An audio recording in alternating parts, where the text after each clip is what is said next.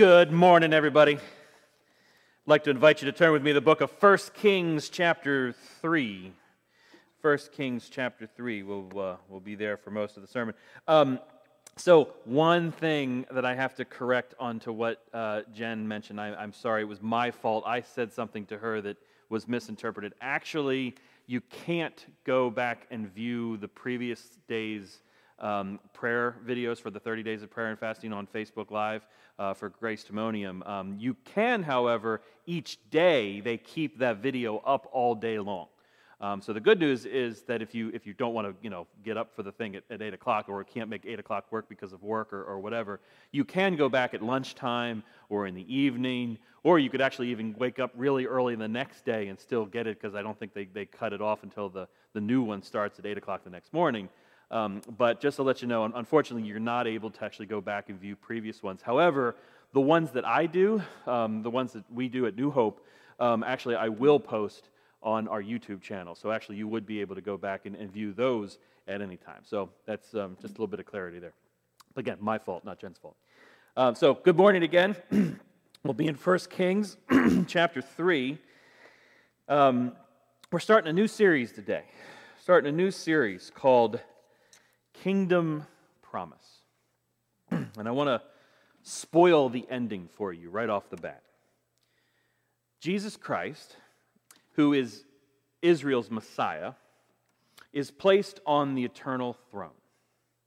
Empowered by the Holy Spirit, Jesus lived a sinless life here on earth and died a sinner's death at the hands of humanity in order to usher in his kingdom on earth as it is in heaven. After ascending to the right hand of the Father, Jesus sends the Holy Spirit to empower the church to continue his work of spreading the good news of God's reconciling work, the reconciling work of God's kingdom. The church is then called to live out the freedom of life under the rule and reign of the eternal King Jesus, rather than placing its hope in fallible kings, infallible kingdoms. So that's some weighty language, like right off the bat there at the beginning of the sermon. But I just wanted to let you know that I had thought this stuff out. So this series, Kingdom Promise, it's essentially I got like an apple in my mouth there. Sorry. It's essentially a pre-Advent series. I don't think that I have ever seen so much eagerness for a year to be over than we have in 2020. I am sure you have heard the jokes from people who'd rather not move the clocks forward an hour on November 1st because because the humanity can't take one more hour of 2020. So hopefully you won't judge me for wanting to start our discussions of Advent just a little bit sooner than we normally do. No, we are not going to start singing Christmas carols any earlier than we normally do. And the sanctuary won't be decorated for Christmas anytime soon. But the point of this pre-Advent series is to intentionally think about how we need a better king on the throne. If you've watched 5 minutes of any of the political debates or the town halls from any of the candidates in the current election, if you're like me, you think to yourself, is this the best we can do? I mean, go on our website, and you'll see a very eloquent, well-written document, well-written statement from our pastor emeritus, Jason Poling, regarding politics. It says that thoughtful Christians of good faith and goodwill can and do disagree on political matters. At New Hope, a broad range of political views are held, and we try to cultivate an environment at our church where people can engage with one another with respect and generosity, as well as passion and conviction. New Hope does not take political positions on political candidates or ballot initiatives or pending legislation. We believe that our right to speak on issues of public policy, which at times we feel to be our responsibility, must be exercised with a view to the limits of the church's proper voice with respect to the other elements of our society. The reason why that's the case is because our hope is not in the political process. It is in Jesus Christ. As citizens who are a part of this country, it's our place, it's our responsibility to engage in the political process, but it's not the church's responsibility to run the country. Our assignment as the church is to proclaim the gospel, to make disciples, to worshipfully love God, and to sacrificially love others, all with both eyes on the world's one true King. Here's the point of the current series, this Kingdom Promise series, is that as Christians, we are to act not according to the kingdom in front of us, but according to the kingdom promised to us. This week, the National Association of Evangelicals, in cooperation with its relief arm at World Relief, put out a statement that reminding us that as evangelical Christians, we are called by God to love God and to love our neighbor. As citizens who follow this call, we must engage with humility, civility, intellectual rigor, and honesty in the complex and contentious issues that face our nation. So, as a non-denominational church, New Hope is institutionally independent.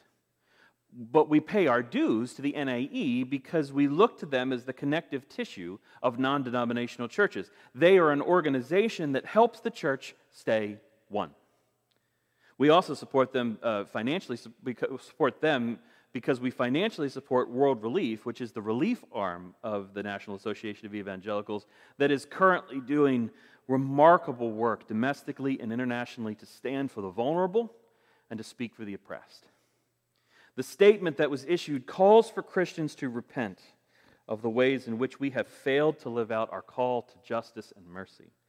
It also calls us to renew our dedication to civic responsibility and a resolution that calls the church to confront the most contentious issues of our day with dignity and compassion to those who need it most. This should not have been a necessary statement to make, but there you have it.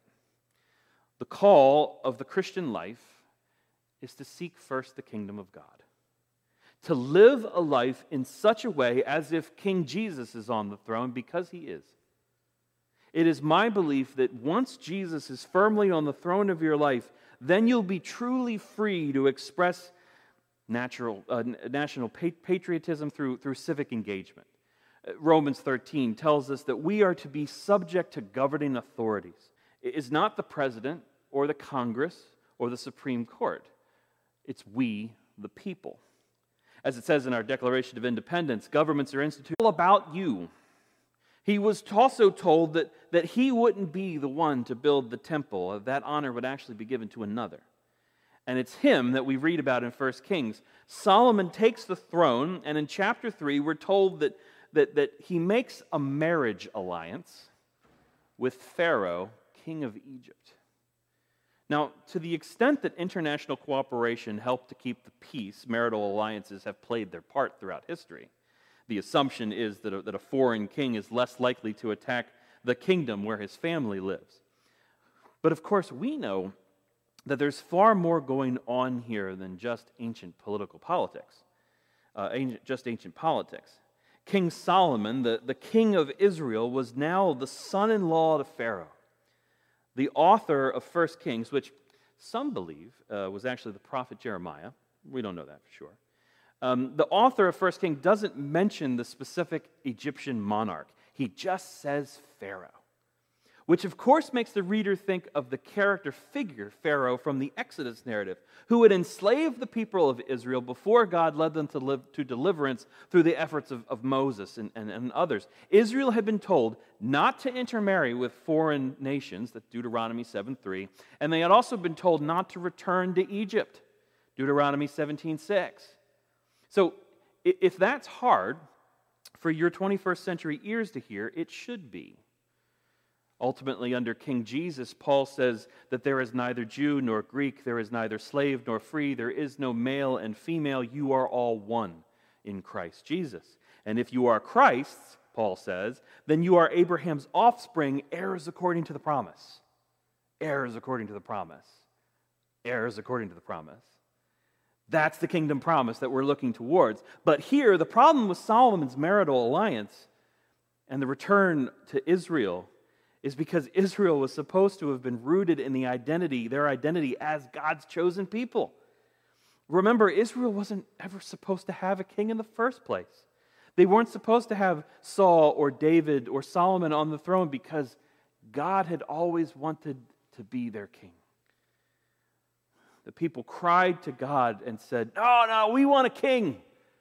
We want to be like all the other nations around us. And God said, you're not supposed to be like the other nations of the world.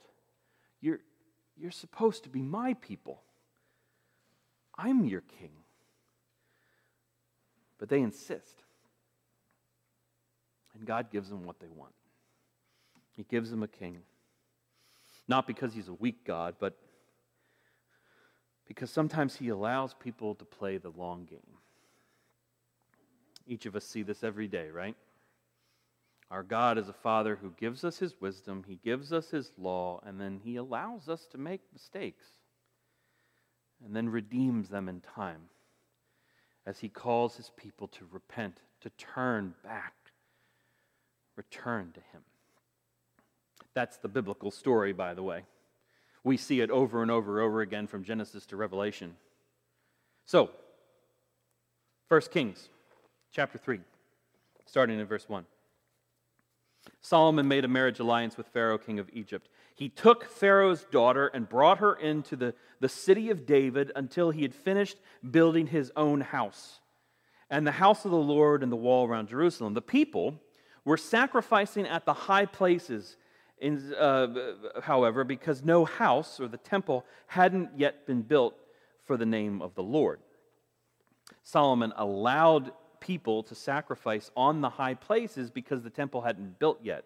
In the ancient world, specifically in the pagan culture, height implied closeness to the divine. The worship described here isn't necessarily pagan worship, at least not yet, but Solomon, it's like he's flying pretty close to the fire. 1 Kings chapter 3, picking up in verse 3. Solomon loved the Lord, walking in the statutes of David his father. Only he sacrificed and made offerings at the high places. And the king went to Gibeon to sacrifice there, for that was the great high place. Solomon used to offer 1,000 burnt offerings on that altar. That would have been quite a chore. At Gibeon, the Lord appeared to Solomon in a dream by night. And God says to Solomon, "Ask what I shall give you." Ask what I shall give you. Pretty incredible thing to be said by God, even to the king of Israel. What do you think? If you were in Solomon's shoes, newly risen to the throne, already flirting a bit with a tendency to drift away from the path, what would you ask for? Or put that aside for a moment. If God came to you and said, "What do you want? What do you seek? What would you have the Lord of the universe give to you? What do you want from God?" Maybe you're a dad, maybe you're a mom, maybe you're a boss, maybe you're a coach, maybe you're a teacher, maybe you're a citizen submitting to a government that has been instituted by the people and for the people. Maybe you're a Christian, a part of a church that has said that we want to be for our community. What do you want from God? Power? Power to make people listen to you? Control to remake the world in your image? Fame or fortune to influence the masses? What do you want from God, young man? Is what he says to Solomon. Anakin Skywalker was asked a similar question, and we saw how his choices turned out. If you were Solomon and you were given the task to rule over the people of Israel, what would you ask for? Here's what Solomon said. "You have shown great and steadfast love to your servant David, my father, because he walked before you in faithfulness, in righteousness, and in uprightness of heart towards you." He did that some. He also had some bad days. And you have kept for him this great and steadfast love, and have given him a son to sit on his throne this day. And now, O Lord my God, you have made your servant king in place of David my father. Although I am but a little child, I do not know how to go in or go out or come in. I don't know whether I'm coming or going. And your servant is in the midst of your people, whom you have chosen, a great people, too many to be numbered or counted for multitude. And here's the thing. This is what Solomon asks for. Give your servant, therefore, an understanding mind, a listening mind, to govern your people, that I might discern between good and evil. For who is able to govern this, your great people? That's a remarkable speech from Solomon. He asks for wisdom. He asks for an understanding mind. Or more literally, commentators tell us that the Hebrew should actually be rendered a listening mind. He asks for the ability not just to hear so that he could get and hear and be able to jab back at his detractors. No, he asks for the ability to listen. This request is made in a posture of humility. I'm just a kid, Solomon says. I don't know if I'm coming or going, and I've been given this awesome gift of responsibility to lead your great people. Your people, God.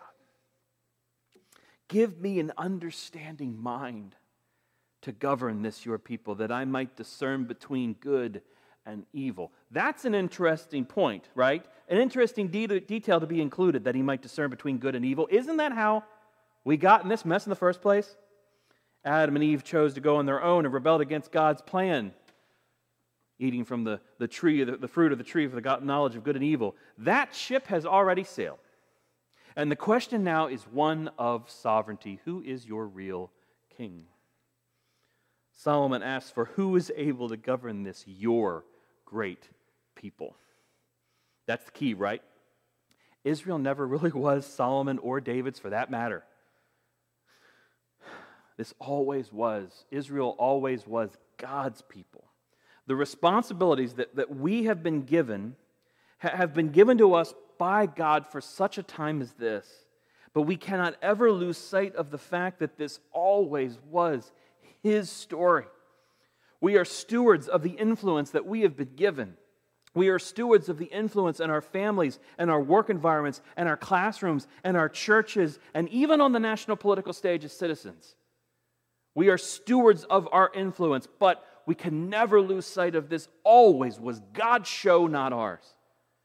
Like Solomon, we don't ask for power or control or fame or fortune. We ask for the ability to listen in order to know the difference between right and wrong.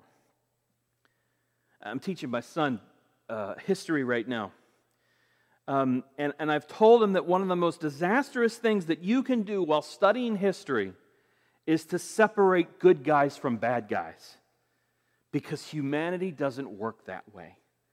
I love how N.T. Wright said it. He says that the world has not separated good guys from bad guys. No, the line that separates good from evil runs right down the middle of each and every human being. The world is more complicated than your political rhetoric is making it. I think that we would do well to put down the rhetoric and pick up a humility that sees the person on the other side of the aisle, the person who thinks differently than you, the person who comes from a different culture than you, sees them as a child created in the image of God and therefore has worth. It doesn't make them right. You can have a conversation, you can have the debate, we should do that, but it does make them human, just like you and me. Continuing in verse 10, this is God's response to Solomon. It pleased the Lord that Solomon had asked this. And God said to him, because you have asked this, and not asked for yourself long life or riches or the life of your enemies, but you have asked for yourself understanding to discern what is right, behold, I now do according to your word. Behold, I give you a wise and discerning mind, so that none like you has been before you, and none like you shall arise after you. I give you also what you have not asked for, though, both riches and honor. so that no other king shall compare with you all your days. And if you will walk in my ways, keeping my statutes and my commands, as your father David walked, then I will lengthen your days. And Solomon awoke. Behold, it was a dream. And then he came to Jerusalem, and he stood before the ark of the covenant of the Lord, and he offered up burnt offerings and peace offerings. And then, I think this is one of the most incredible parts of this entire episode, and then he made a feast for his servants. He comes down and he makes a feast for his servants. About 1,000 years later, after Solomon's rule had deteriorated and what was left of the kingdom of Israel was under the oppression of the Roman Empire, Jesus would come on the scene and tell Israel to seek first the kingdom of God. And then good things would be added to you. This episode with Solomon was probably one of Solomon's better moments. I love that he spoke with humility. I love that he called Israel a great people. I love that when Solomon wakes up, he goes back to Jerusalem, makes an offering at the Ark of the Covenant where he should have been in the first place, and then serves his people a meal. God sees it as well and celebrates Solomon in that moment, even though God is fully aware that Solomon is not going to live up to his end of the bargain. His father didn't either. And he was a man after God's own heart. See, the reason why this series is a pre-Advent series is because we'll see that all of this is pointing towards better days. The promise is hope towards a kingdom that will not deteriorate. In Jesus, we will see God coming down not as a conquering king, but as a child. Not as a great ruler, but as a suffering servant who intends to come down from the high place towards Jerusalem, offer his people a meal, and then confront the powers of sin and death in order to show them what true wisdom, true integrity, and indeed true humility, sacrificial love, what that really looks like. As Jesus followers, that is what we are called to do. We're called to follow him. Not just on church on Sunday, but every day of our lives. We're called to the life of humble, sacrificial service to others, especially if we're in a position of influence and leadership. God uses leaders in powerfully good ways, don't get me wrong. But we are called to seek first the kingdom of God. For it is when we do that we'll find life's true riches.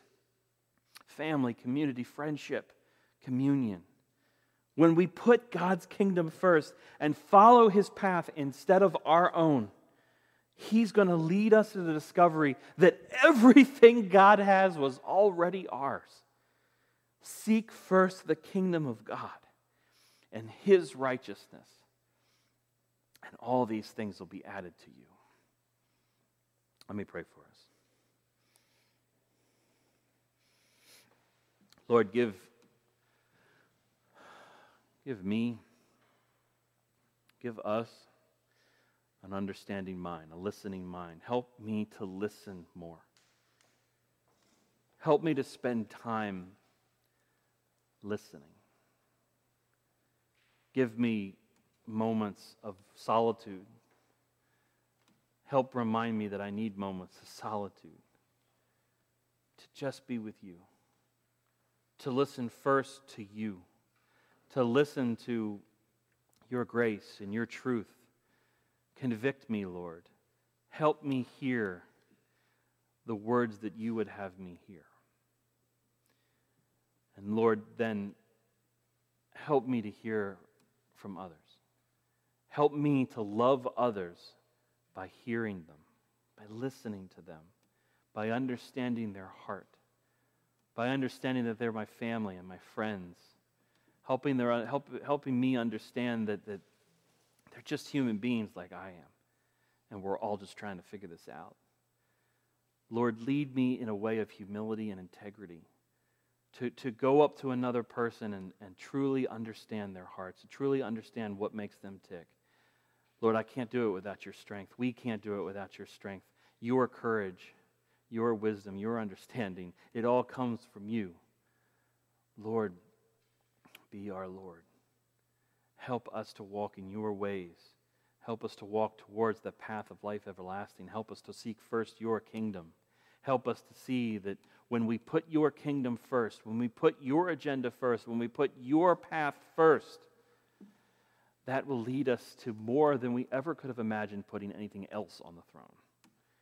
The promise of the kingdom is one of grace and peace and truth and joy. Lord, help us to live into that. Help us to be your people. Help us to be your people. In Christ's name, amen.